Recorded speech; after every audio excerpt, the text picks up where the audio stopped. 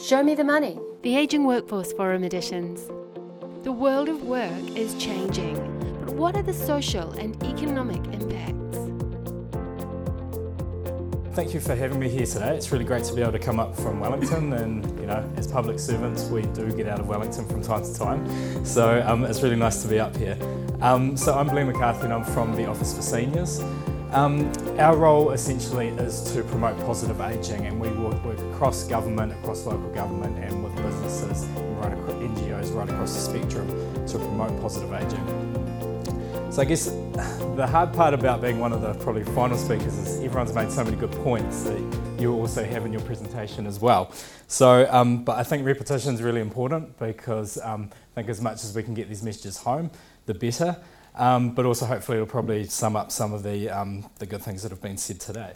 So I'll just learn some. Pointed here. Sorry? Pointed here.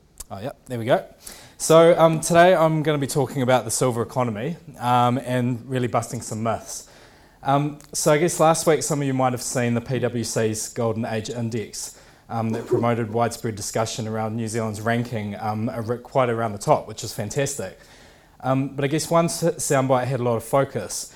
New Zealand is near the top when it comes to the older workers keep working, but it is all relative. So New Zealand does have the right settings in place to encourage seniors to keep working. So we don't have a retirement age, as you've heard today. We've actually been really progressive and one of the first countries in the world to remove a retirement age.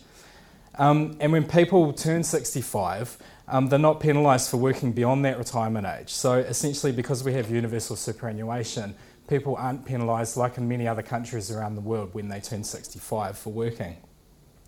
But we also see instances of age discrimination at work. So while people might be job hunting, over the age of 50, as we've heard today, it can be very hard. So job discrimination is still very high.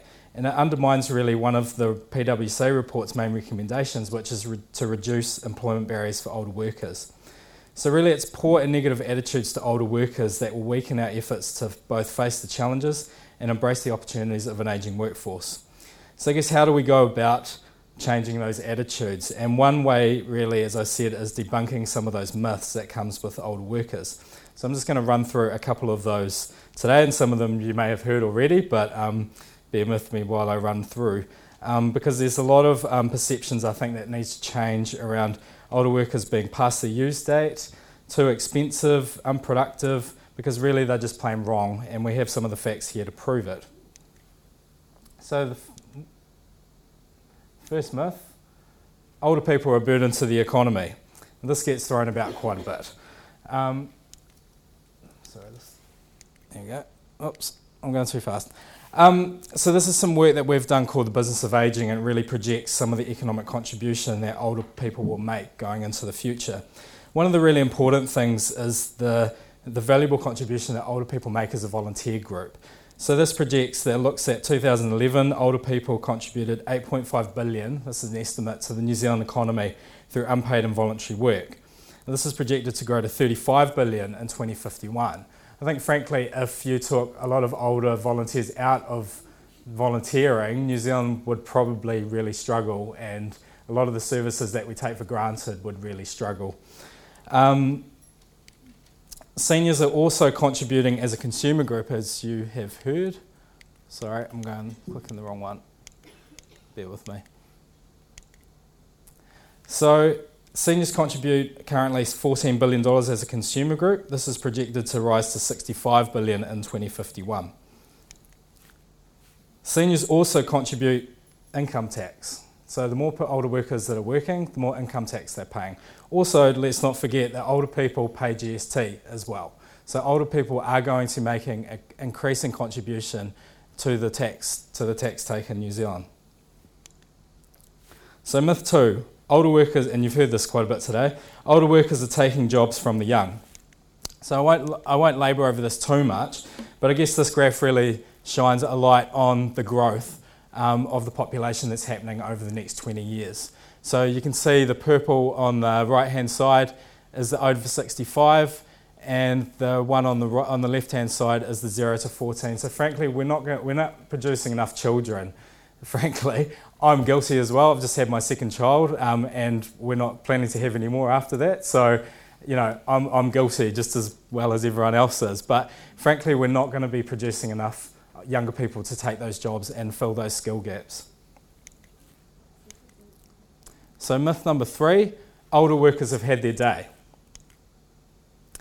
So a couple of older workers, some of whom have been talked about today as well, and I admit I'm not being a very good public servant. I don't have the other US candidate for the presidency up there who should be on that slide, potentially.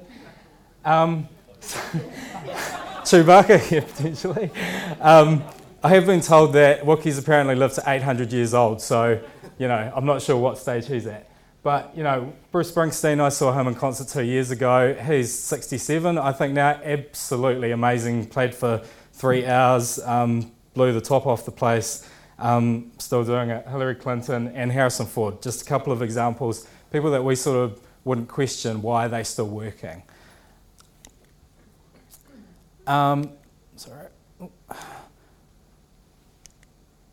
So the other myth that we have is that older workers aren't productive. So I guess this is the survey that we've done that was actually done in conjunction with the Human Rights Commission. It found that if you add these together, 83% of employers saw older workers as either as or more productive than younger workers. So clearly that's a myth that needs to be busted as well. So myth number 4, New Zealand has the ageing workforce sorted. Now I think, as I said at the top, we have really good conditions for making this work in New Zealand. From a legislation perspective, we have really strong laws around age discrimination, but it can be very hard to prove at the same time.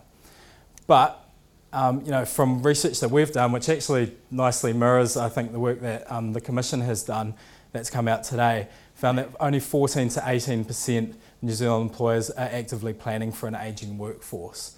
So the majority actually saw that it was an issue, but they aren't actively planning for it. So I guess we can't be complacent that people understand and know that that they're doing something about it. So I guess just to sort of summarise, myths influence how we think. So to really tackle this, I think we need to address the negative stereotypes head on. We've seen a lot of focus given to the perceived negative consequences of an ageing population, but I think New Zealanders as a whole need to change their attitudes as to how long a person is expected to work, especially if people are working longer, and how long they can remain capable and productive workers and contribute to the economy. So in reality, seniors are already making a hugely positive contribution to our economy. That's only going to grow into the future. So we will need to increasingly rely on that contribution if New Zealand is to grow. So in the Office for Seniors, one of our goals is to ensure these and other issues related to our ageing population are given due regard and that discussion is balanced. If I could just give a very quick plug for our website where we have further information. I really love that photo that we managed to get there of the 2 older lifesavers, volunteers out there. We have more information on our website, Super Seniors website. We have a very active Facebook page, Office for Seniors. We've just clocked 7,000 followers on our Facebook page, which we're pretty proud of. And the vast majority, I think 80%, are aged over the age of 65. So I think that busts another myth about older people not being on social media. And if there's any questions that people have, we're more than welcome for people to email us and get in touch. So thank you.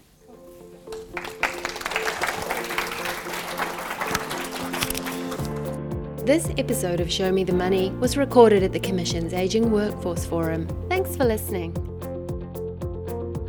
Produced by the Commission for Financial Capability, helping Kiwis build wealthy lives.